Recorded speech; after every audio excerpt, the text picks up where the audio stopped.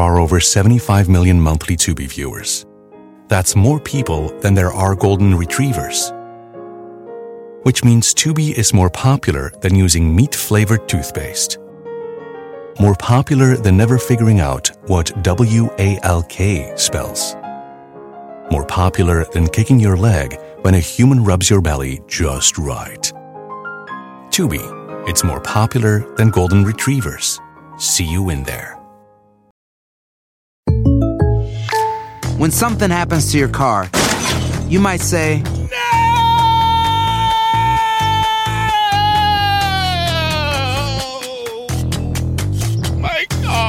but what you really need to say is something that can actually help. Like a good neighbor, State Farm is there. And just like that, State Farm is there to help you file your claim right on the State Farm mobile app. So just remember, like a good neighbor, State Farm is there. State Farm, Bloomington, Illinois. Whether thou art a ghost that hath come from the earth, or a phantom of night that hath no heart, or one that lieth dead in the desert, or a ghost unburied, or a demon, or a ghoul. Whatever thou be, until thou art removed, thou shalt find here no water to drink. Thou shalt not stretch forth thy hand to our own. Into our house enter thou not. Through our fence break through thou not. We are protected, though we may be frightened. Our life you may not steal, though we may be scared to death. Welcome to Scared to Death, Creeps, Peepers, Roberts, and Annabelles. I'm Dan. Hello, Dan. I'm Honolulu. Honolulu. Good to see you. Just got back from doing my last stand-up shows for a while in Hawaii and excited to focus just on podcasting. Yeah. And also a quick stand-up note, though. Before anything horror-related, I'd like to let stand-up fans know that I am back on Pandora. Oh, hell yes. You can now listen to all my old albums on there. And I'm sure I'll get audio for my most recent release. That still exists only on YouTube. And I'll get the audio up on Pandora at some point in the future. But finally, after a lot of lawyering, was able to get out of some crazy beef between my former publishing company, SiriusXM, and Pandora. Beef never wanted to be in the first place. Your former company isn't Pandora. It was somebody else. The publishing company is the former company. Yes. And then, it was between them and Pandora. Yeah, I thought that's what I said. Love Pandora. So happy that that's all hopefully now in the past. And Pandora is what built Bad Magic up in the first place, actually, through TimeSuck ads. If you'd like to create a Dan Cummins station and thumb up some tracks, it's a free way to help my stand-up audience stay engaged so that when I do go back on tour again someday, I can tour again to my own crowd again. And it also helps us, even on Scared to Death, find new listeners. Yeah. Since we use my Pandora stand-up station to market Scared to Death. So just wanted to let you know that I'm back on there. It's free to listen to. And thanks to several fans for alerting me because that's how I found out. I didn't even know. It's also how you found out you weren't on there anymore. Yeah, exactly. Yeah. It's a weird thing. Maybe in February's bonus episode, we can share a little bit more of the behind the scenes on that. Yeah, such a confusing saga. Yeah. Yeah. And just again, like we say many times here and on the bonus episodes, like anything you can do to support the arts is great. And like Pandora Stations is just a really quick, free way to help support an artist. Yeah, not just me, anybody who's on there. Exactly. Yeah, get on there, give some love to your people. The ratings and reviews for shows, like all those like small things that you're like, I don't know if that matters. Yeah. It matters. So thank you. And we appreciate the love. Yep, exactly. And also thanks again to, speaking of the love, for the recent ratings and reviews for what we're doing here. So appreciate that very much. A good review, just kind of like a good Yelp review for a restaurant, leads to more people going and seeking out that restaurant. That's what you and I do when we're traveling. Totally. I think it's like what all people do. Yeah. And that's when people are looking for a new podcast and they look through the, some new horror podcasts or whatever. They're looking through the charts. Yeah. They're going to look at the ratings. So those good ratings truly help. And they're going to look at the reviews. Yeah. Yeah. And like the totality of the number of them. Because it's like if something has like 2 reviews, you're like, I don't know. Yeah. It could be a diamond in the rough. Uh-huh. But it could be something that not many people enjoy. I know. That's how I find a good hole in the wall. I'm like, let's see. How long have they been open? 5 reviews? Okay. How many horror stories? Well, Daniel. I thought about saying stories and horror at the same time there. Actually, that's still... Horror-rories. Well, it still could be stories. Yeah. Maybe that's where it comes from. I have 2. My first story is kind of funny, but I love it, about a ghost and a phone. Okay. I think it'll crack you up, but also great confirmation story. And then my second story, hard to not completely give it away, but a person has a very strange interaction, also somehow involving a phone, but also not. It's very strange. So phone. Phone is the clue of the second one. Phone. I'm just going to start giving clues. I have 2 stories, and I also have an unintentional North America indigenous peoples theme for today's show. Okay. I gravitated for reasons I don't even know towards picking 2 tales that heavily involve Native history. The first is the story of the Santa Fe de Vargas Street House. I'll share the history that surrounds one of the oldest houses in all of America and reference what kinds of paranormal sightings occur there. And then I'll share a nice and creepy modern encounter tale set there. And then for my second story, I'm going to share the lore of Spearfinger.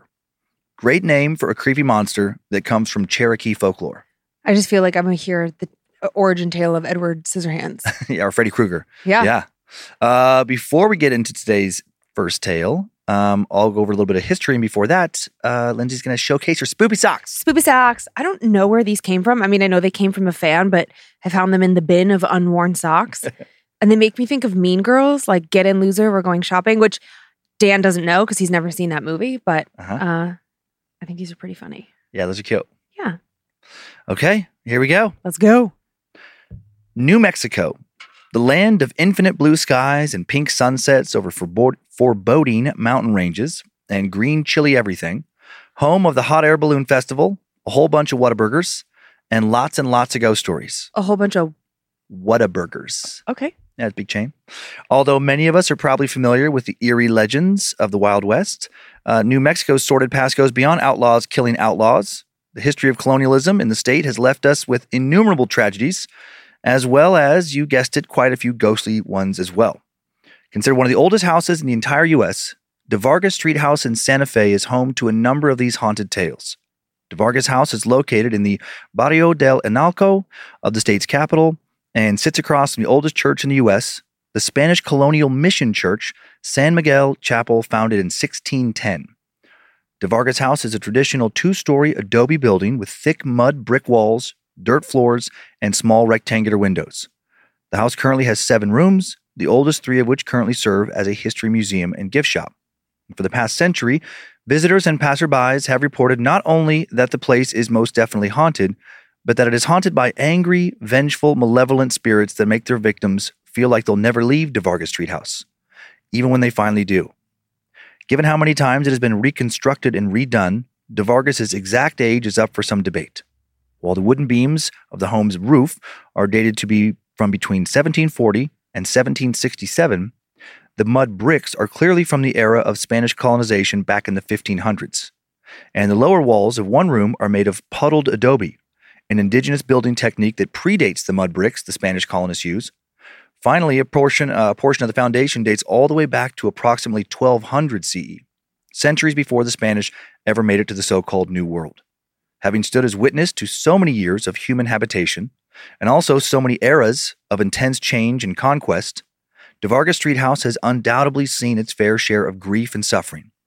Prior to the 16th century, Santa Fe was home to a number of Pueblo Native American villages, and the De Vargas Street House, then a traditional Puebloan structure, was most likely home to multiple families over several centuries. And then that all came to a bloody end in 1598, 67 years after the Kingdom of New Mexico was first claimed by the Spanish crown. The last conquistador, Don Juan de Anote, colonized the area and founded Santa Fe, accompanied by a number of Tlaxcalan people from present-day Mexico.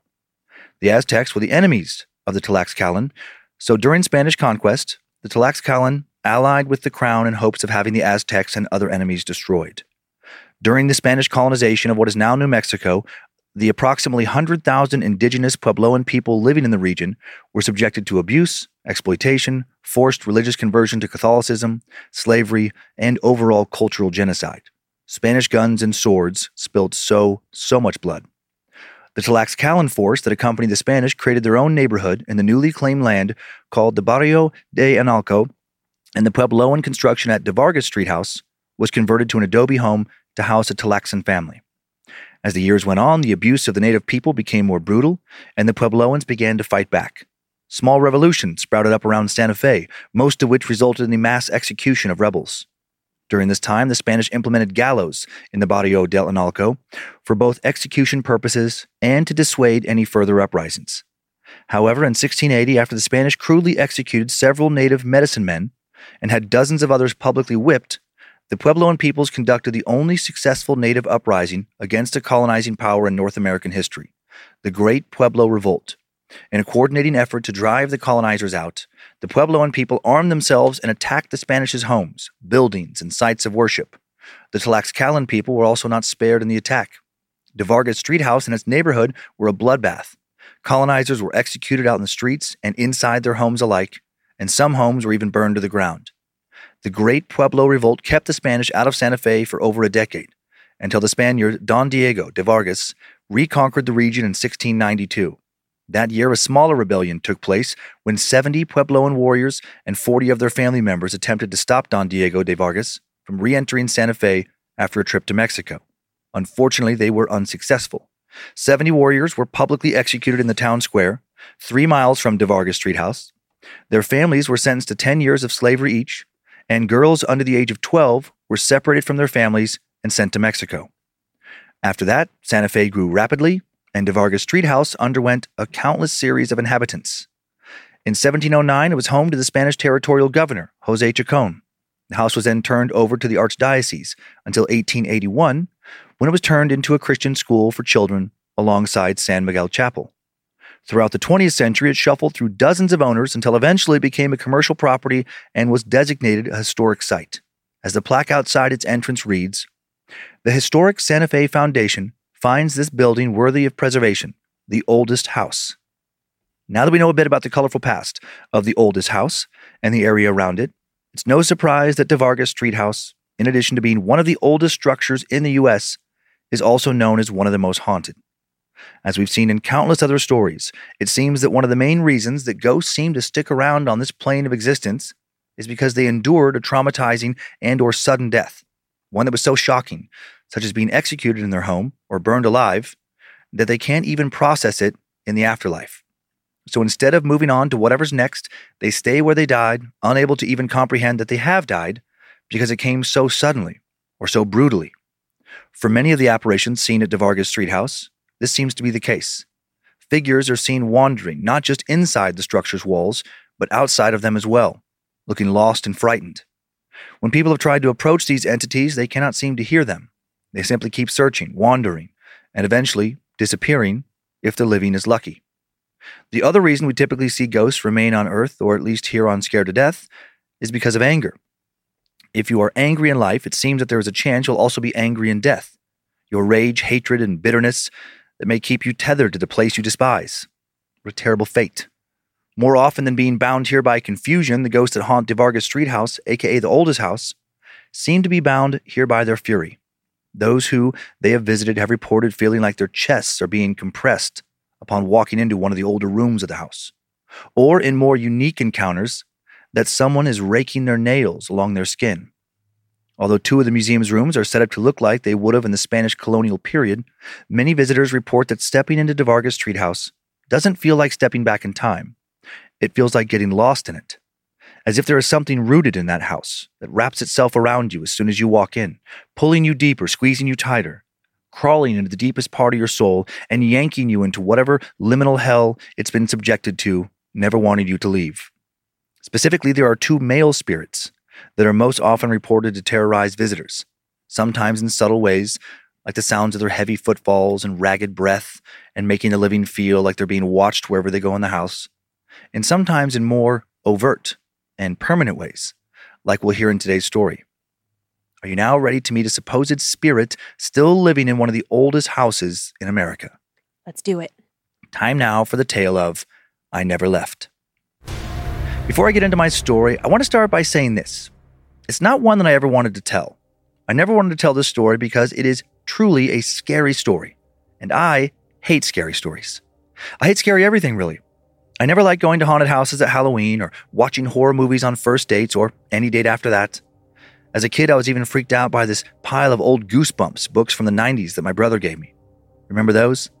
With the flimsy yellow pages and some Lovecraftian horror or menacing deep purple haunted house gracing the covers. I wouldn't even allow those suckers to be left out alone on my bookshelf. They were imprisoned inside a shoebox wrapped in duct tape, lest the Lovecraftian horror escape its pages. And that shoebox was hidden at the bottom corner of my closet, where the terror of those undoubtedly haunted artifacts would hopefully be contained. But more than anything, more than scary movies or houses or books, I've always hated scary stories. Because to me, too often, there was just something so extra real about them.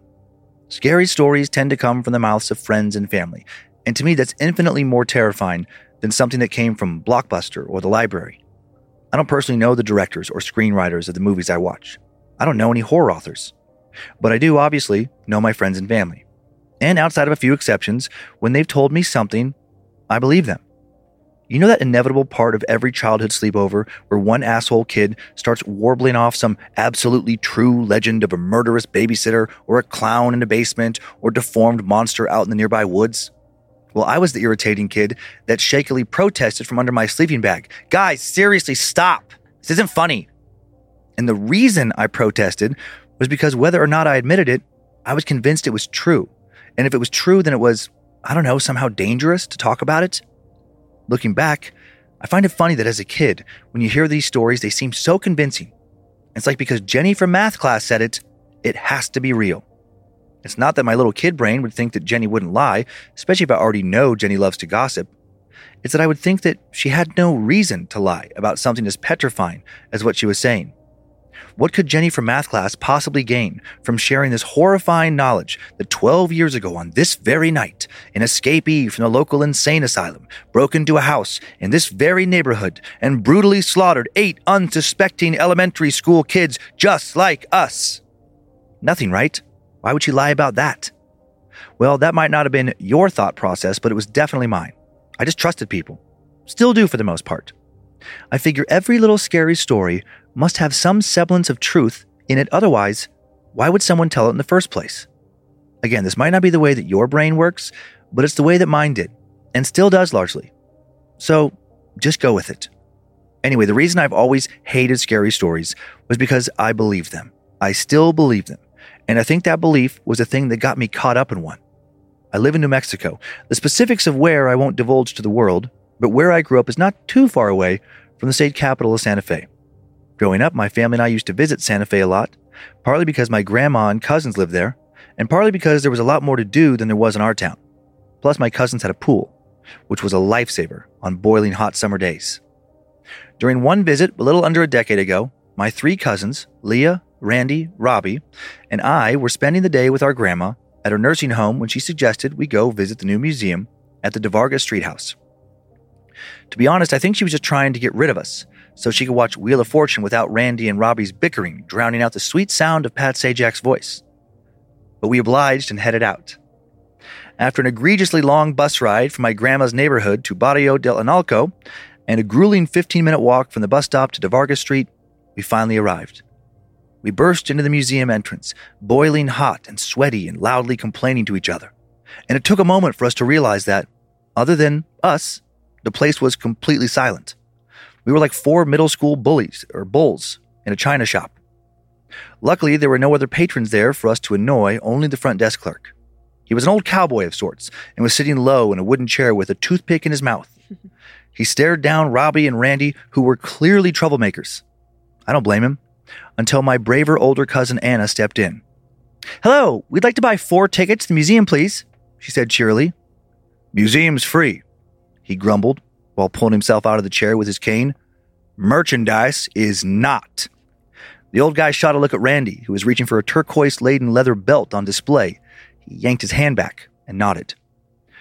"Is it true this place is haunted?" interrupted Robbie. My heart dropped. I didn't want to hear the answer. "How could it not be?" The clerk chuckled to himself, which sounded more like a grumble. "What do you mean?" asked Anna.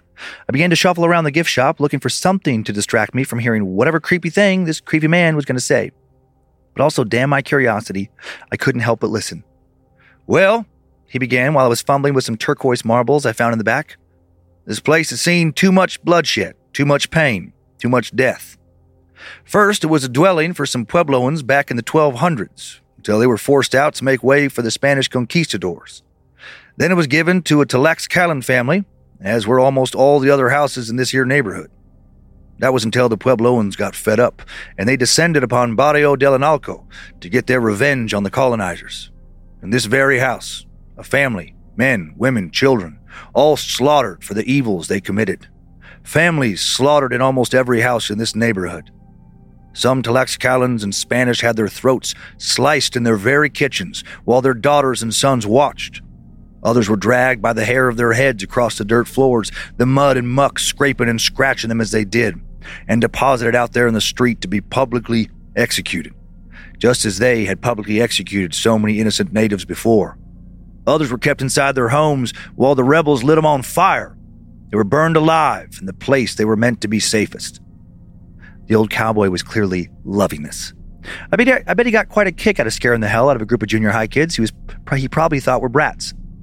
Skin, bone, guts, nails, teeth, all of it just eaten up by the flames. They think 400 folks died that day. Men, women, children, all of them. Over 1,000 would die in less than 2 weeks' time. Even 22 of the 33 Franciscan missionaries living in Santa Fe at the time were slaughtered in their own goddamn church. The red dirt of these streets grew redder with soiled blood, kids. So that's why I always say, how could it not be haunted? By this point, I wished I had worked much harder to not hear the scary story, and I was staring dumbfounded at this man. We all were. Anna spoke up.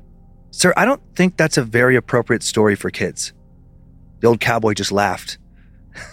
Darling, that's just history. We all just mumbled some response of, okay, then awkwardly made our way into the first room of the museum, which had been arranged to look like it would have in the 1500s. Once we were inside, we huddled together in the corner by the adobe fireplace and whispered so the old guy couldn't hear us. What the fuck? Said Randy, to which Anna pinched him on the arm for cursing. He flicked her hand away. No, seriously, that guy's nuts. It's all BS, said Robbie. I mean, even if all that stuff did happen, there's still no way this place is actually haunted.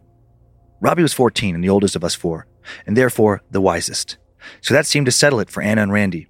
They both agreed that the guy was just a loon, and the place wasn't actually haunted, and we all dispersed to do the rest of the tour. I wasn't convinced. I was terrified. I couldn't get the guy's words out of my head. How could it not be? Still glued to the fireplace, I was nervously going over his words in my head, over and over again, trying to get up the courage to proceed deeper into the ancient house. When I heard it. Sobbing. Quiet, distant, muffled sobbing. I looked around frantically, thinking it was one of my cousins doing a bit. But they were all just aimlessly walking around the room, half admiring the old artifacts and half messing with each other. None of them were making a sound. I was utterly confused. I thought maybe someone was hurt in the next house over. But a moment later, the origin of the sound seemed to shift to now be emanating from inside the house. I was paralyzed. Why wasn't anyone else hearing it? I began to say something, but my voice caught in my throat. I knew whatever I said was going to come out wrong. The sobbing grew, not louder, but heavier. Like the sorrow that weighed it down, made it so deep and guttural. It was joined by something else, something sharper, not sadness, but rage, hate. I don't know how to describe it. Even now I sound silly, but that's really the only way to convey what it sounded like in that moment. Like agony washed over with hostility, disgust. You coming? Anna said, yanking my head from the foggy place it was getting sucked into. I'm going to stay here for a second. You guys go ahead, I mumbled, and adjusted to look like I was reading the sign explaining the history of the artifacts. When I heard her leave, I looked up again. Immediately, I regretted my decision. I was alone. I felt like I had been displaced, isolated, and far away. Even though I knew it was all just a setup to look old, I felt disoriented in time. Not necessarily like I had traveled back in time to when DeVarga Street House would have actually looked like it did in the museum display, but like I was suspended in time, in limbo, in a perpetual vague in-between. The sobbing hadn't stopped. I looked around madly, already on the verge of tears. It now sounded like it was coming from the next room over where my cousins were. I felt like my ability to move had been amputated, like I had no control over where or when I could go. The only thing to do was wait. There was no fucking way I was going to go into that next room, further into the house and closer to whatever was making that sound, but there was also no fucking way I was going to go back into the entryway gift shop to wait for my family with the old guy. For some reason, I blamed him for what was happening, like he had beset this upon us, or I guess upon me, when he told us that story. Like that had somehow made me vulnerable to whatever he was talking about. The crying continued. I shut my eyes, dug my heels into the dirt floor, trying to anchor myself and steal it out of my mind. Then in an instant it shifted. It was closer. Whatever was crying so violently with such grief and loathing was in the room with me. It wasn't louder, but it was less muffled, like when you wipe condensation off of a fogged-up window. Clearer, sharper, more distinct. The sound was so carnal and visceral, like I could hear the spit spewing from its mouth with each blubbering cry. I could make out each sputtering, spastic breath between each outburst, each croaking, mucusy gasp for air. I felt my vision go blurry. Again, I heard the old man's voice in my head. How could it not be? The room was completely empty. Through tears and panic, from my spot in the corner, I looked around searching for some explanation, searching for a source, but nothing. I couldn't even pinpoint where in the room the sound was coming from. It felt like it was coming from everywhere at once. I was overwhelmed and terrified, and I couldn't move. There was no escape. Suddenly, the sobbing began to slow, and for what felt like hours, I listened to the disembodied voice diminish its cry until it was no longer crying, but just loudly breathing. There were no other sounds. I couldn't hear the wind outside or my cousins in the next room over. I couldn't even hear my own breathing. I could only hear it. I could only hear its labored, raspy breath. The sound of its labored breathing was much worse than the sobbing sound. The sobbing, at least, sounded aimless, without a target, a senseless sorrow and wayward rage. Now it sounded focused, determined, like it was steadying itself, composing itself, a predator preparing to disembowel its helpless prey. I closed my eyes and covered my ears, trying to drown out the sound, but it didn't help. And that's when I felt it. I felt its hot, rancid, uneven breath on the nape of my neck. I felt it behind me. I felt it despise me. I felt nothing else but its wrath. There was no time or place, no museum, no cousins, no old man at the counter, no grandma at the nursing home across town, no De Vargas Street house, no Santa Fe, no New Mexico, no me. The only thing that existed was it, and its desolation and rage. Suddenly, whatever black hole this invisible entity was in front of me. Its breath was on my face now, searing the inside of my nostrils and making my eyes water, even though they were squeezed shut. My whole body was shaking. I was debilitatingly powerless. A cry escaped my closed-up throat as I felt it cup my cheek in its hands. I felt its torn and bleeding and calloused fingers, and when it dragged its rotten hands down my face, I felt a grainy and wet residue it left behind. I wanted to wipe whatever sickening thing it was off, but I felt like I was confined in a straitjacket, my arms glued to my sides. Finally, I think my fight-or-fight instinct kicked in, and I broke free from my paralysis and flew. Eyes closed, I shouted something incomprehensible, stumbled to the right of the table in the middle of the room, and ran haphazardly towards the door, flailing my hands wildly in front of me. I felt no resistance from the thing. In fact, I didn't feel anything. I didn't feel a body or a limb or a hand in front of me. It was like I was running through the air. But then, when I plunged into the gift shop, I slammed into something large and warm and living. It gripped my shoulders and shook me, and I screamed, "Hey, kid! You all right?" It was the old man. Panting, I pointed and weakly whimpered that there was something in that room. Remembering the substance, whatever it was, had left on my face, I began frantically wiping my cheeks. I rubbed them so hard they felt raw, but nothing came off. There was nothing there. Hey, it's all right. Come here, let's go outside. The old man put a hand on my shoulder, directed me to the exit. Outside in the sun, like the thing, my sobs began to subside until it was just ragged breaths escaping me. The old cowboy didn't say anything. He just offered me a water bottle, patted my shoulders, and waited for me to calm down. In the moment, I was thankful for his silence, but retrospect, I find it odd he didn't press me to tell him what had happened. Why wouldn't he ask me more questions? That was something I didn't really think about in that moment, but later, looking back, I think it's because he already knew the answers. Eventually, my cousins emerged and asked what had happened. Before I could answer, the old man stepped in. "These old museums," he said, giving me one last pat on the back, "they're not for everyone." I didn't offer any more information, and neither did he, so my cousin just moved on. They thanked him for the tour, and the four of us began making our way to the bus stop. I was silent the whole way.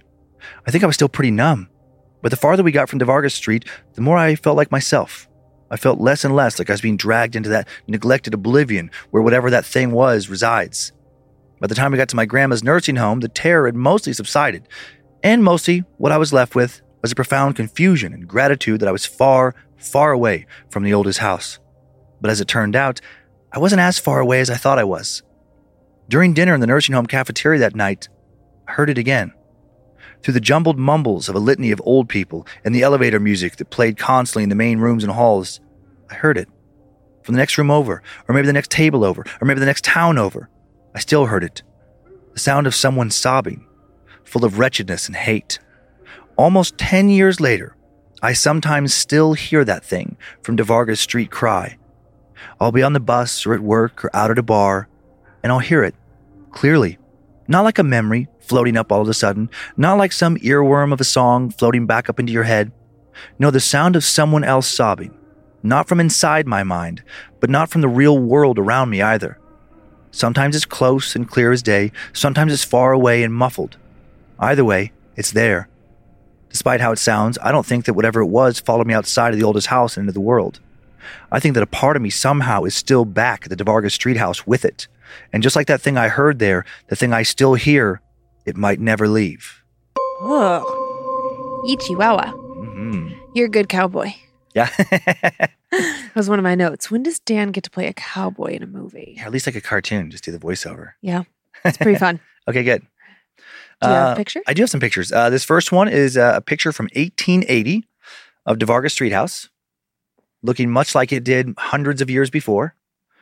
And what's that creepy guy out front? I didn't even notice him. Oh yeah, somebody's living there. They got a little dog and like a black cloaked figure. Oh yeah, wearing some. I don't even know what you'd call that. Cloak, I guess. Yeah, next to the dog. Yeah, that is so creepy. That's so creepy. I didn't even notice that when I picked that picture. Ugh. I'm like, is that real? Is that photoshopped? That's strange. And actually, the person who found this story, Molly, she found that picture. That must be why she chose it. Blah. No, thank you. Okay, this next one, museum interior shot. So much more recent. Okay. Light, airy, colorful. And this next one, another interior shot. Mm-hmm. You have the little wooden ladder leading up to the next floor. And then finally, just one last exterior shot of, one of the oldest houses in America. Crazy. Mm-hmm. There's actually, it's funny, they build themselves, or it builds itself as the oldest house in America, but I did a little digging, and there's actually some older permanently occupied dwellings in America, and they're in New Mexico as well. And I can't remember it now. I wish I could, but there's this town on top of this, like, it's like a weird rock outcropping with this little plateau on top. And it's like a great natural defense kind of barrier. It's like these cliffs surround this entire little like round bluff, I guess. And they carved a little path up from the bottom of the desert floor up to the top of this bluff. And it's very flat on the bluff. Uh-huh. And there's this whole town that's been there since 1100s, 1200, like a long, long time. Wild. Uh-huh. And they actually defended themselves several times from the Spanish, and then eventually just kind of got tricked into letting some people up there. But they had almost reminded me of Indiana Jones. They had this defense mechanism where they had this one path that would lead from the top of this little bluff to the bottom. And if people were charging up the path to try to attack them, they had a big pile of huge rocks at the top. And so they would just roll these boulders down that and just take people out. Oh my gosh. I don't know why I think that's really funny. Yeah, really smart. Was able to get a zoom in on that first photo if you guys want to see it. Yeah. Oh, yeah, you yeah. Definitely tell what it is. Definitely looks like they have maybe a basket on top of their head. Oh, she's facing the side. Yeah, a woman with this. Oh, okay. I see it now. I was like, the Grim Reaper? What? I know. It does almost look like a cloak, though. But and then she has a basket of something on top of her head. But from a distance, it looks spooky as shit. Even close up, I have to say, it's a little I know, the all black. Bothersome. Yep. Mm-hmm. Okay. Ugh. Good close up. In that bluff town. Uh-huh. And so it still exists? People still live there today. So not a museum. You can't go visit. I mean, I'm sure people go up there and they're probably like, please leave. I live there. Well, unfortunately, I want to say 1950s, somewhere around then. Yeah. The government did dynamite, they built a road up to the bluff for tours, for bus tours. Yeah. And so now it has become this little tourist thing, but also it's this ancestral home. And I can't remember the tribe. It was a tribe I was not familiar with. Mm-hmm. Not a very known tribe, but their descendants still live there. That's great that they still have ties and claims there, but it looks cool. There's modern windows and these old adobe brick homes, and then little satellite dishes attached. So there's these modern things, but it's crazy that the actual dwellings, it's just so rare for America, so rare to be able to, very common in Europe, but so rare for us to be able to live somewhere where people have been living for like 8-9 centuries. Yeah, we're not really good about preservation in that way. Well, And we just don't have as much either. We didn't have the Like same structures. Yeah. Mhm. And it hasn't been as long either. Yeah, because like most tribes, like they were nomadic Mhm. and they didn't build like with the same materials that would endure through the centuries. Right. Yeah. Absolutely. Yeah. Any questions? When do you get to be a cowboy? I did like, at the beginning, I wanted to say, I loved Goosebumps so much. Funny. Now, I were you too old for that? Yeah, I think Yeah. or I was either too old or I just jumped to adult horror right away Wow. because I was like reading Stephen King when I was like 8. I don't think that's okay. Yeah, I mean, not. but look at you. You're fine-ish. No, I loved the Goosebumps books so Yeah. much. Like, I did too. That was Right? like the highlight of going to the Scholastic Book Fair. for yes, sure. it was the best. Yeah, maybe they weren't out quite yet when I was. Did you have Scholastic book fairs? Mhm, we did get those book fairs, and I remember being excited about them, Mhm. but I don't The remember order seeing form. I Goosebumps. remember everything about like the Scholastic book Oh fair. yeah, I remember the order It forms was too. sort of this like thin paper. It was like the size of a magazine, and you open it and you circle it, and then you put your order on the back. And Yeah, oh, yeah, it was such a big deal. Yeah. Such a big deal. And couldn't believe how long they went on. Like our kids still had Scholastic book fairs. oh yeah, and it was so cute to see them so excited about it. Mhm, I loved it. Mhm. Anyways, I liked at the beginning or somewhere early on, the person whose story it is says like every story holds a truth. Yeah, And I love that because I mean, that's essentially like our premise here of just one has to be true or just one element needs to be true Yeah. for it all to be true. And so Mhm. this was a cool take on that. oh good. Good story. And I think I said fight or fight. I think I repeated instead of saying fight or flight. But I'm sure people got the gist. Yeah, you did. Yeah. But I also think like actually funny that you bring that up because when you said that, I thought like our brains just automatically correct things. Yeah. So even though you said fight or fight, I bet most people without us calling it out just heard flight or fight because Yeah, we make fight or those flight. Yeah, we yeah. make those natural assumptions. Yep. Okay, cool. And then you have another. Yeah, are you ready to move on from an old house in Santa Fe with a lot of native history behind it and on to an ancient Cherokee horror legend? Ah, yes. Before we move on to some old pre-colonial scares, we need to take a quick in-between story sponsor break. There are over 75 million monthly Tubi viewers. That's more people than there are influencers on the internet. Which means Tubi is more popular than sponsored posts for digestive enzymes and high coverage foundation. More popular than soft launching your boyfriend. More popular than making boomers explode with rage when you tell them how much you make on a single post. Tubi, it's more popular than influencers. See you in there.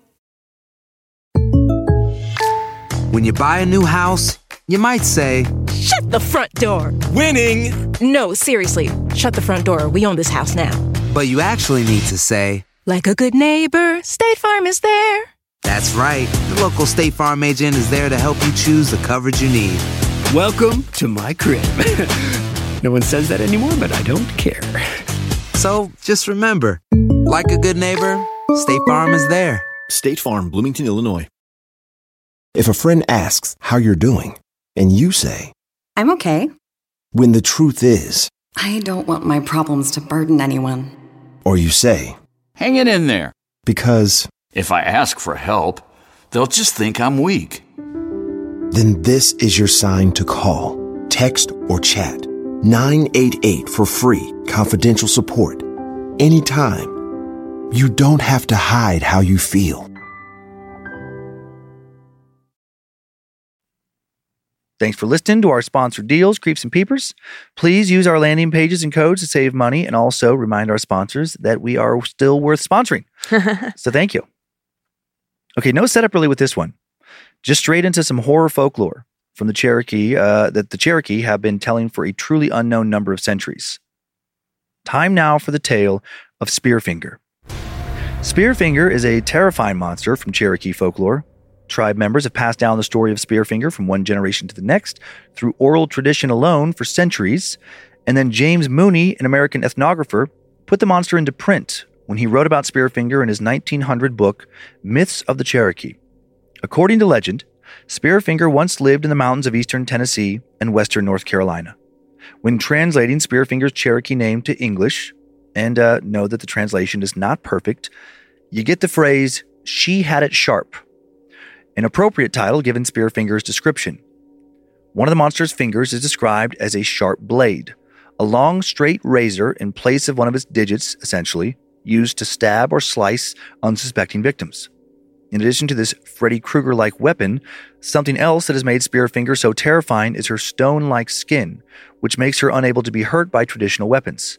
Her one weakness is her heart, which she clutches tightly in her right hand, the same one with the blade-like finger. What forces led to the creation of such an angry, terrifying creature?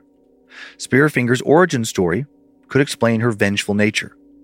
Kathy Littlejohn, a member of the Eastern Band of Cherokee Indians and a storyteller, told local Knoxville, Tennessee news outlet WATE in 2022, "Cherokees believe in 3 worlds. Of course, we believe in the upper world, which is where the Creator lives. Then the middle world, where humans live, animals, birds, insects, and reptiles. But then there's another world, and that's what we call the underworld. And humans are not meant to go there. There are portals where the creatures can come out, and the story of Spearfinger springs from that. After coming through a portal from the underworld and inhabiting our world long, long ago, Spearfinger and her male counterpart, Stoneman, once offended the so-called higher beings of ancient Cherokee spirituality by building a rock bridge out of boulders in the direction of their home. They called it Tree Rock. The higher beings sent down a bolt of lightning that destroyed the bridge, and some of the boulders fell on Spearfinger, which caused her stone-like skin.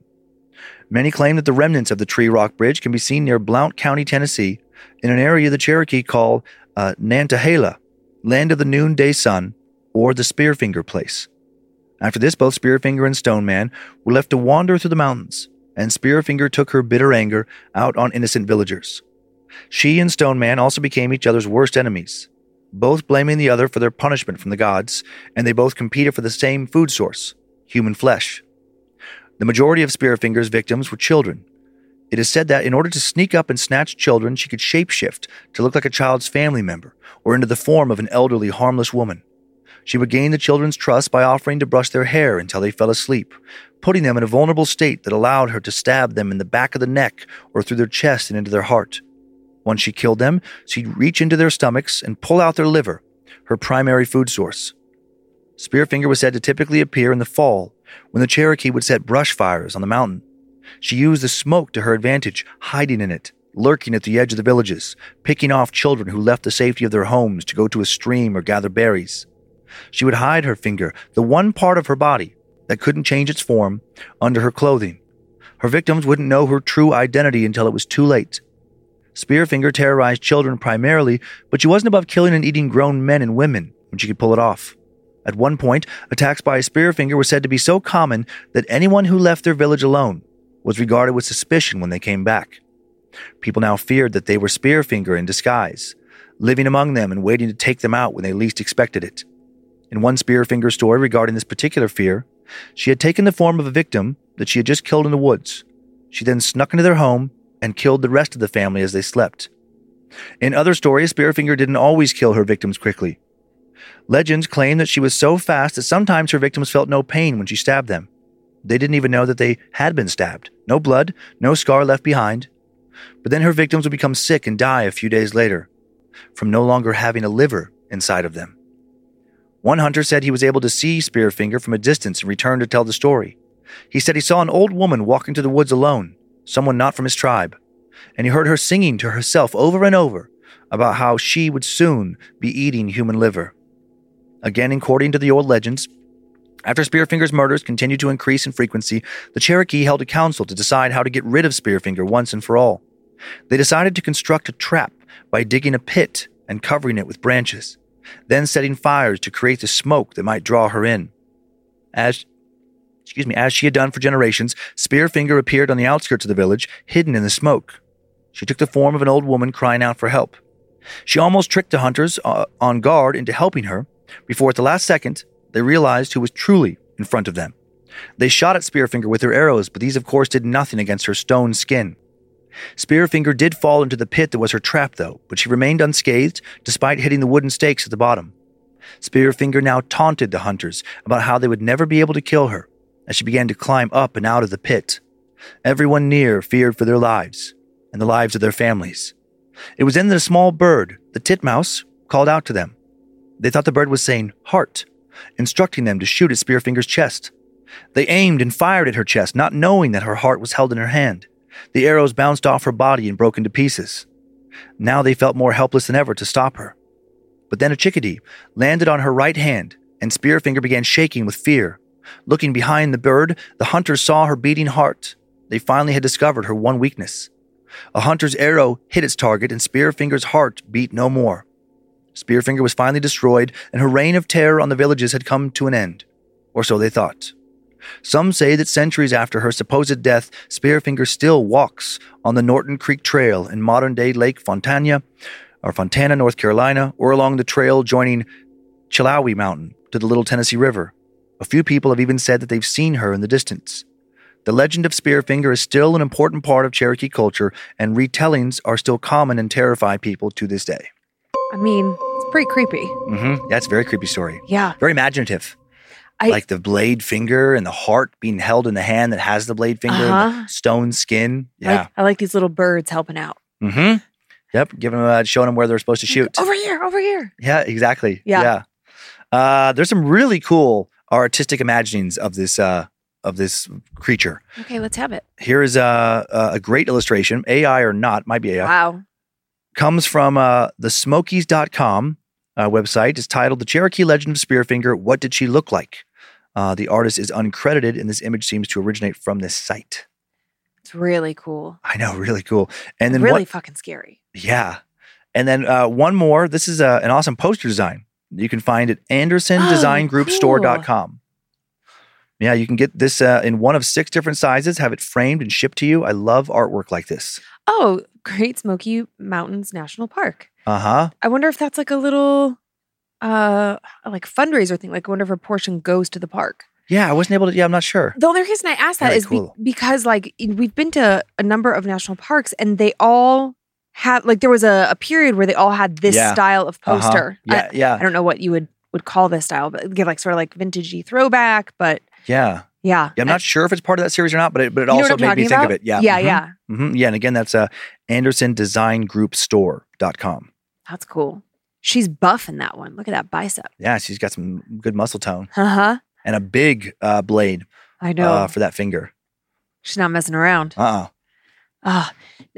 Native American or American Indian, like their folklore is fantastic. Like their storytelling and I find all of their traditional stories just really enthralling. Is the word I want. Yeah, I love it. As you were talking about her, we're watching The Curious Case of Natalia Grace, and I just suddenly flashed on that orphanage that she was in and how they would like have somebody dress up.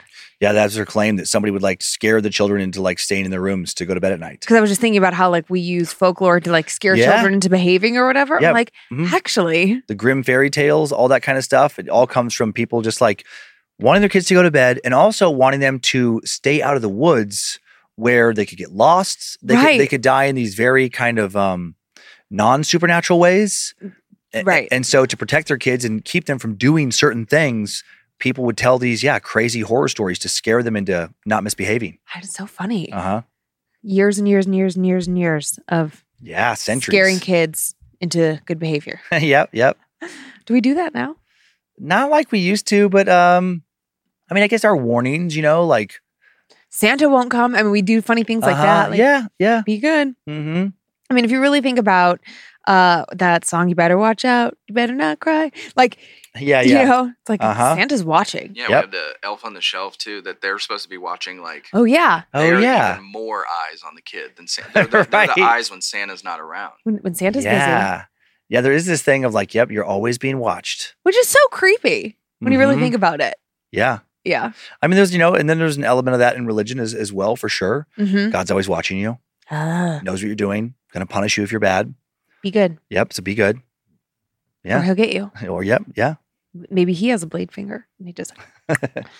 Okay. Well, real quick before I dive into my stories, I have an announcement this week. Yeah. Round 2 of the Cummins Family Scholarship Fund presented by Bad Magic is finally here. Yippee! Asterisk. We're giving you guys a good heads up. You can begin applying. Fans can begin applying for one of 4. If you remember last year, we had 3. This year, because of your generosity on Patreon, we're able to bump it up to 4. So there will be 4 $5,000 scholarships. You can only get one per person, so don't think that somebody can get more than someone else. The applications will be live on March 6th, and they are due by April 24th. Just like last year, we had a link out from badmagicproductions.com or badmagicmerch.com. You can link out to the scholarship website, which is like a very long, wordy thing. We'll throw it in the episode description. All this information will be there. But again, you can start applying on March 6th, and applications are due on April 24th. Awesome. Thanks for sharing that. Yeah. Okay. You ready, Spaghetti? I'm ready. This story, it just like, again, I think it's going to give you a good chuckle, but also great confirmation story. Okay. Good afternoon, Dan and Lindsay. I stumbled across the show just a few weeks ago and have already listened to an amount of episodes I'm not sure I'm proud of. As an Appalachian American, it's a different country, I'll admit that, and raised by Cajun parents, I lack the aversion to the paranormal that regular folks have. It was just part of growing up.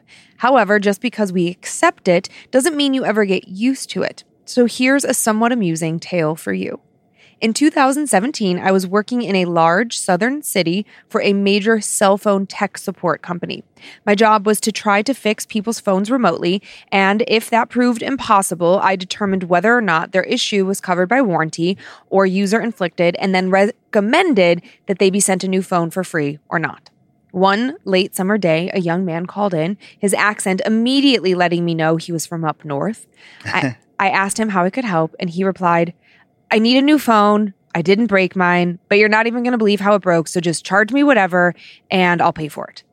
Being a bored 30-year-old wearing a headset inside on a beautiful day instead of out fishing, I said, I have time, sir. I've heard it all. Lay it on me.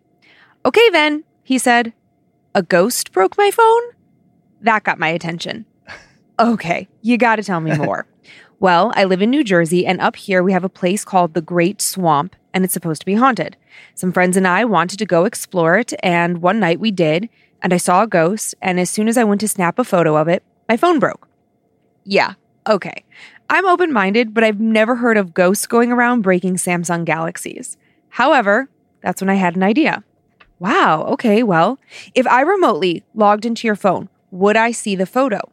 He said maybe, and that he was willing to let me try, but warned me not to scroll too far through his camera roll. Fair enough. I could definitely write a book about the weird shit I've seen on people's phones. I logged into his phone, opened up the photos, and nearly tore off my headset. Now, my excitement got the attention of one of my supervisors, so he listened to the last few seconds of my call and then walked over, curious, and upon seeing my screen, he clamped a hand over his mouth that didn't quite muffle, holy shit, that's a ghost. And sure as shootin', it was. There, against the backdrop of a heavily wooded swamp, was a clearly visible but translucent woman wearing a long Victorian-era dress holding a parasol. She had a light blue coloring to her, and as I sat there, staring, a small crowd was gathering behind me to witness the phone-breaking ghost. Now I know what you're thinking.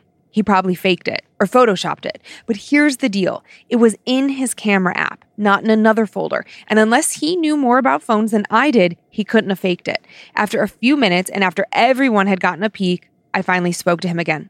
Sir, I'm going to recommend a warranty replacement. Enjoy your new phone and don't bring it to the Great Swamp. It's my sincere hope that to this day, that's the only case in the company's history of, quote, recommend warranty replacement, phone broken by ghost. Yours truly, Matt. Wow, that's cool, Matt. Yeah, isn't that a fun story? Yeah. I guess he probably couldn't share the picture because it didn't come from his phone, right? Well, he would have had to like save it to like a company computer and then text it or email it to I'm sure himself. That breaks some kind of privacy thing. Absolutely. Yeah.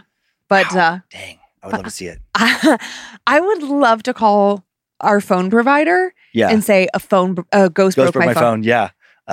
Okay. Not replacing it, but you can pay for a new one. Like we can all put ourselves in that predicament. Because I love that the user was like, listen, just I'll pay for it. I don't care. Right. Already things going into it. But then also that's like a good, maybe something for you to look into, the Great Swamp.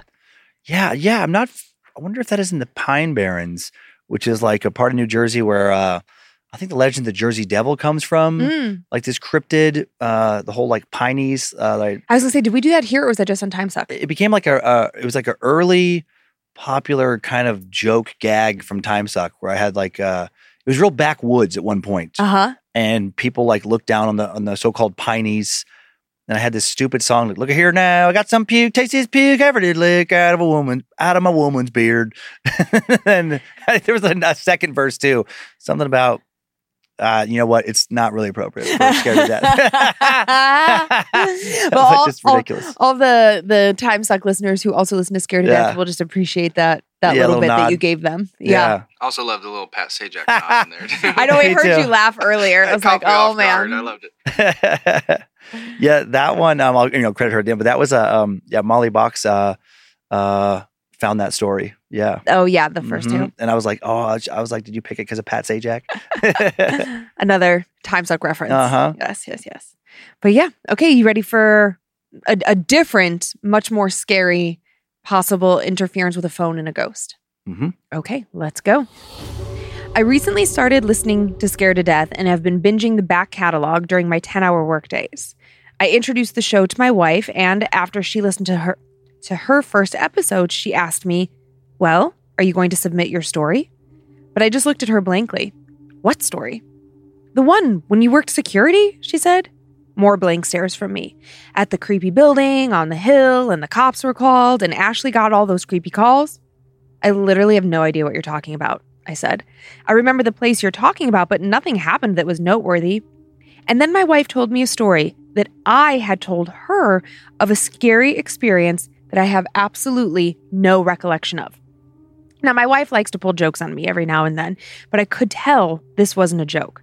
I called my old supervisor, who I'm still friends with, and not only did she confirm all of the details my wife relayed to me, she also told me that there were recorded security logs, a police report, and that I had handwritten a report that I had signed. The story that follows is scary enough, but to me, the scariest part of all is that I have absolutely no memory of this night. Time now for the tale of Do You Believe Now? As previously stated, I worked security. Sometimes you would get nice jobs, event security for local parties or concerts. One time, I got to meet all the members of Motley Crue and sit on their bus and stop unauthorized people from entering. This was not one of those jobs. I was assigned to guard an abandoned building on the outskirts of town. Why would anyone pay to have an abandoned building guarded, you ask? Well, the property had just been purchased by a developer and was constantly being broken into by people stealing copper pipes and wires out of the walls. Plus, the building had a reputation for being haunted, so people would break in search of a paranormal encounter. If any building deserved to be haunted, though, it would be this one. It was built in the late 1800s as a church and a place that housed girls looking to become nuns. During that time, lightning had literally struck the bell tower, causing a partial collapse that killed one of the residents. Then later in the 1930s, it was converted to a tuberculosis hospital where many people had died. And then its latest life was a senior living facility that had been shut down due to mistreatment of the elderly. Then the building sat unoccupied for close to 10 years before it was purchased by the previously mentioned developer. I'd been working at this site for a couple of weeks on the graveyard shift, 11 p.m. to 7 a.m. Since the building was so dilapidated, the guards sat in their cars outside, and every 30 minutes were required to make rounds. Rounds consisted of walking around the outside of the building and through the lower level of the building. They didn't want us to go upstairs because they didn't trust the state of the floors or the stairs to the second and third floors. After our rounds, we used the security phone, a cell phone that was passed off between shifts, to text any findings and keep a digital log. All of my texts up until 2:30 a.m. read, nothing to report. Between my 2:30 and 3 a.m. rounds, it had started to snow heavily. When I exited my car for my 3 a.m. rounds, there was already a half of inch of snow where there had been none during my 2:30 round. After getting out of my car, the first thing I noticed was that there was a set of footprints all around my car, like someone had circled it multiple times. I knew they weren't mine because not only was there no snow during my last rounds, but I never would have walked in circles around my car. It was cold out. I always walked as quickly as possible from the building to the driver's side door, rushing to get back into the warmth of the car. How hadn't I noticed someone walking around my car multiple times while I was sitting in it? My lights were automatic, so with the car running to provide me heat, my lights were on. I would watch movies on my laptop in between my rounds, but I still would have noticed someone walking around my car a minimum of 3 times. The set of tracks came from the building out to my car, around the car, and then back to the building. I sent a text to dispatch for my log at 3:03 a.m. Possible trespassers, footprints in snow going in and out of building. I didn't want to log the part about them being around my car because I didn't want to get in trouble for not seeing someone that had walked so closely to my vehicle. I followed the prints inside of the building where the wet tracks were obvious on the dirty floors as they veered into a room off the main hallway. I attempted to call my supervisor, but it went straight to voicemail. I didn't leave a message. Before entering the room, I announced my presence and said loudly that they were trespassing and needed to leave. No response. We were not issued or allowed firearms with this company, but I had my concealed carry permit and carried my pistol at all jobs because I figured the only way anyone would find out is if something serious happened, and at that point, I wouldn't care if I was fired. I palmed the spot on my back where my pistol was and stepped around the corner into the room. Empty. No place anyone could hide. It was a completely bare room. As I was getting ready to leave the room, a rush of air moved past me and the door slammed shut with such force it created a deafening bang. At this time, I was not a believer in spirits or whatnot. I just liked scary stories, and I'm still not much of a believer, but definitely more accepting of the possibilities of things we can't explain. I thought there had to be a draft that slammed the door shut, but the windows in this room had been replaced with thick, secured plywood. I tried to open the door, but it wouldn't budge, despite looking like it was barely still attached to the hinges. It was stuck so tight it wouldn't even wiggle in the frame. And that's when I heard the voice. "Do you believe now?" it asked. It didn't sound like it was coming from the room or even in the building. It sounded like it was in my head. It started quiet, not like a whisper, but like a far-off voice coming from inside my head. "Do you believe now?" It repeated over and over, growing louder each time. "Do you believe now? Do you believe now? Do you believe now?" I thought I was going crazy. Like I'm just letting my mind go to the worst possibilities, hoping none of this is actually happening. When I hear a voice in my head, like an inner monologue, it's always my own voice. This was not my voice. It sounded rough and gravelly, like the voice of Sam Elliott without the charming southern drawl. It kept repeating louder and louder. "Do you believe now? Do you believe now? Do you believe now?" I grabbed my security phone and called my supervisor. The phone rang, and when she picked up on the other end, I was not greeted by her soft, mousy voice. Instead, I heard the same rough voice from my head, except now I physically heard it coming out of the phone. "Do you believe now?" Oh my God. I hung up the phone and tried to call my supervisor on my personal phone, and the same thing happened. "Do you believe now?" By now, I was beyond scared. My work phone rang, and it was my supervisor. I picked up and said, "Something weird is going on here." But I was cut off by that damn voice. Oh my God. "Do you believe now?" I hung up the phone quickly, and the voice continued in my head until I finally yelled at the top of my lungs, "No, I don't fucking believe in you." At that moment, everything went silent, and the door swung open with a loud slam. On the other side of the door was my supervisor with 2 police officers, guns drawn.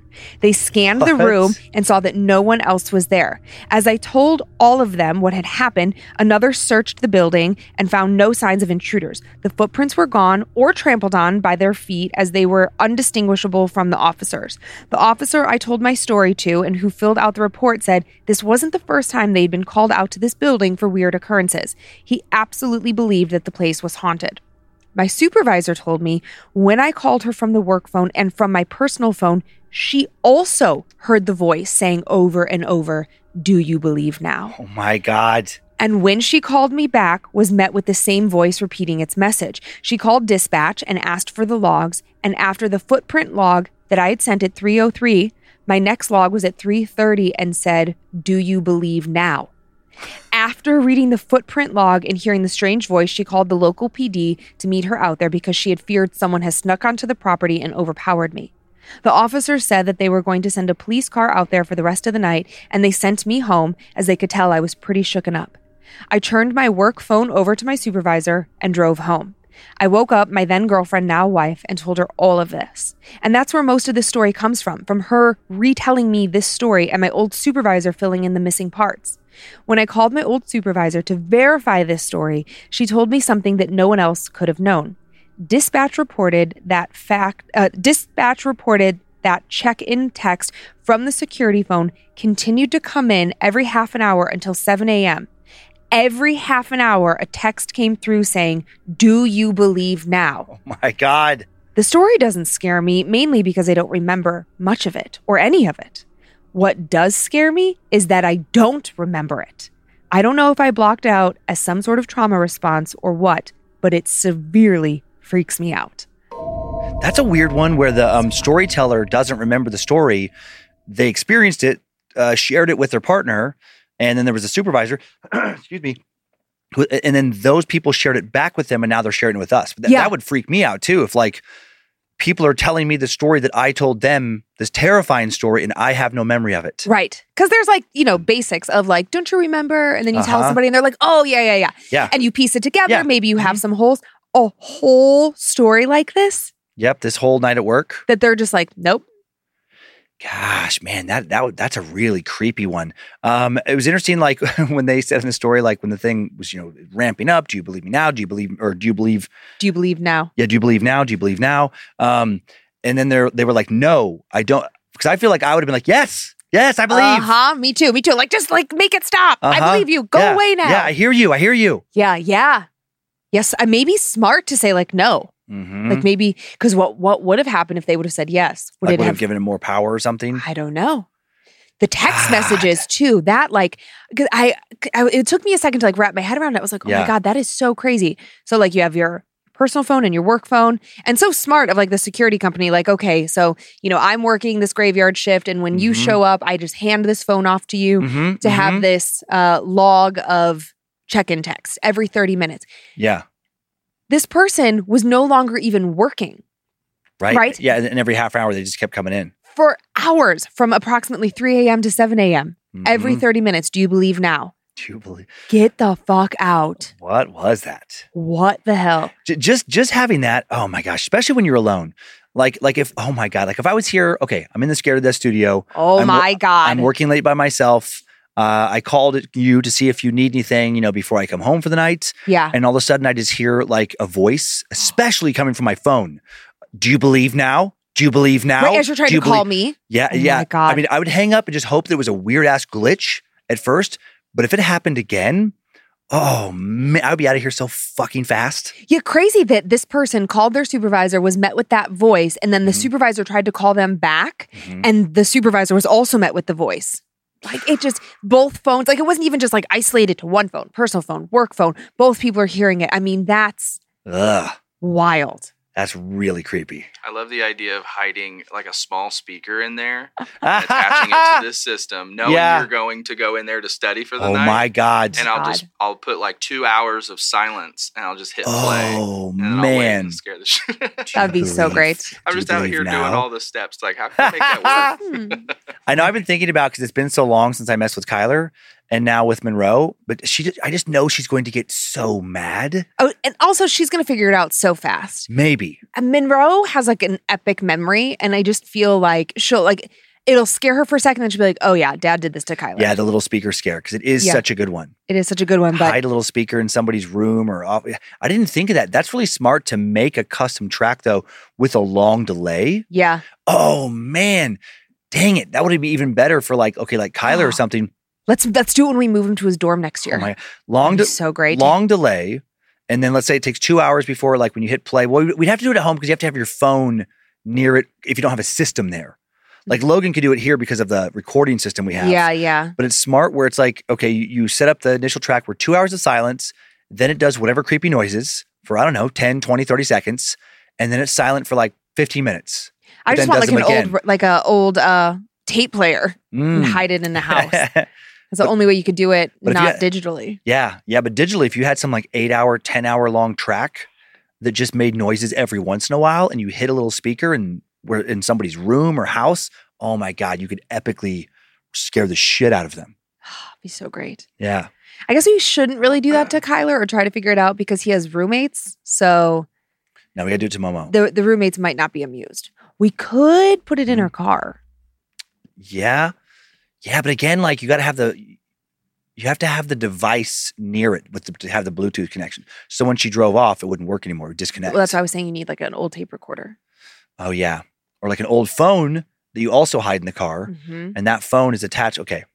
We've got ideas. We've got ideas. Yeah. We've got ideas. I'm just like picturing us like tearing apart her driver's seat, like shoving an old phone or something up there. Like, but yeah, I mean, what a creepy story. And maybe not the car, because then somebody could have a car accident. Okay, that's now fair. I'm thinking like you go through all this like setup and then just to get your own kid in a car accident. I'm like, okay, maybe that was a bad idea.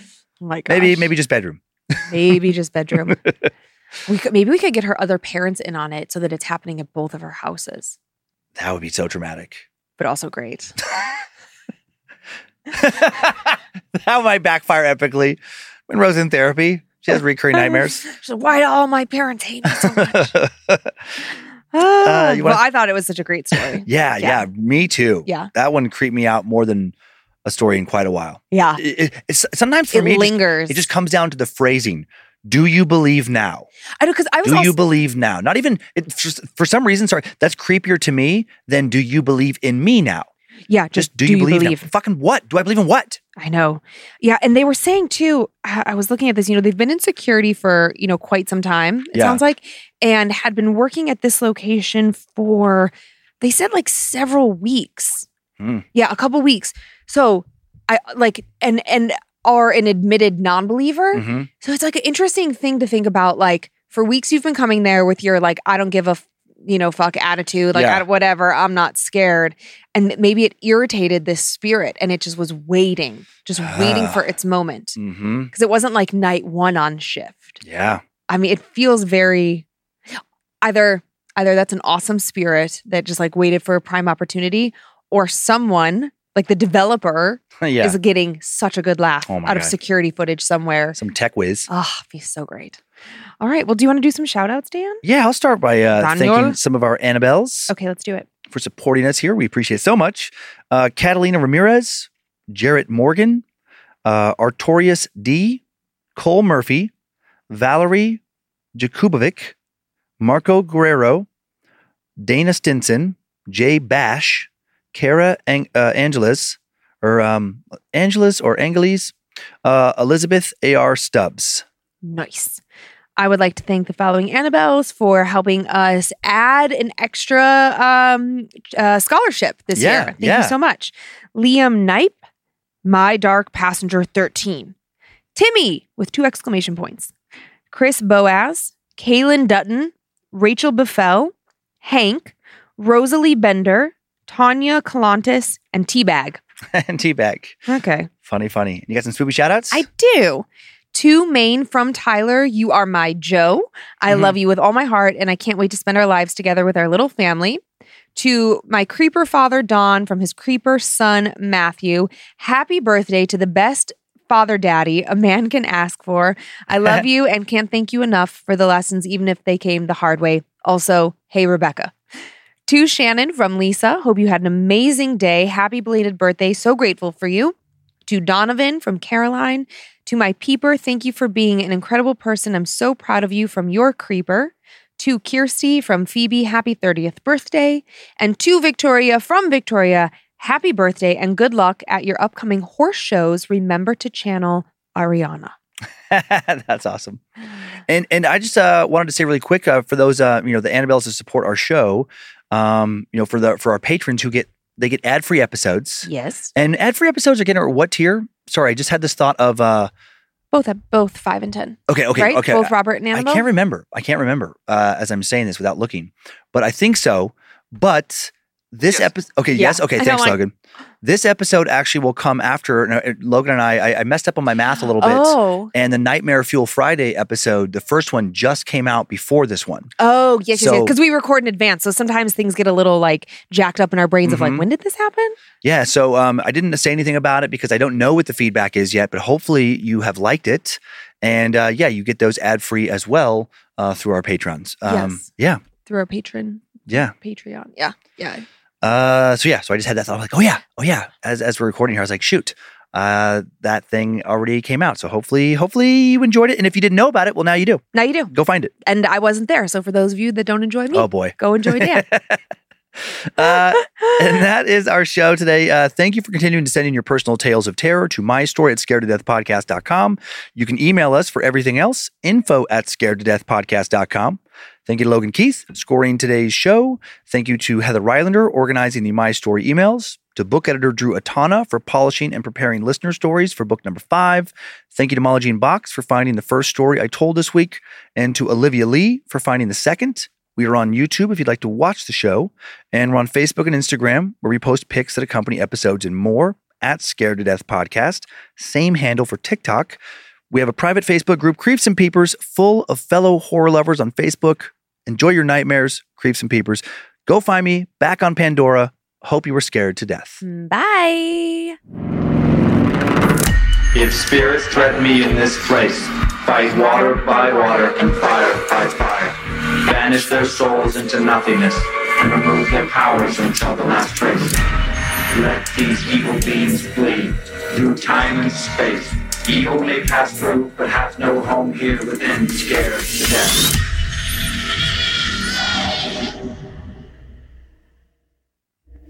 Bad Magic Productions.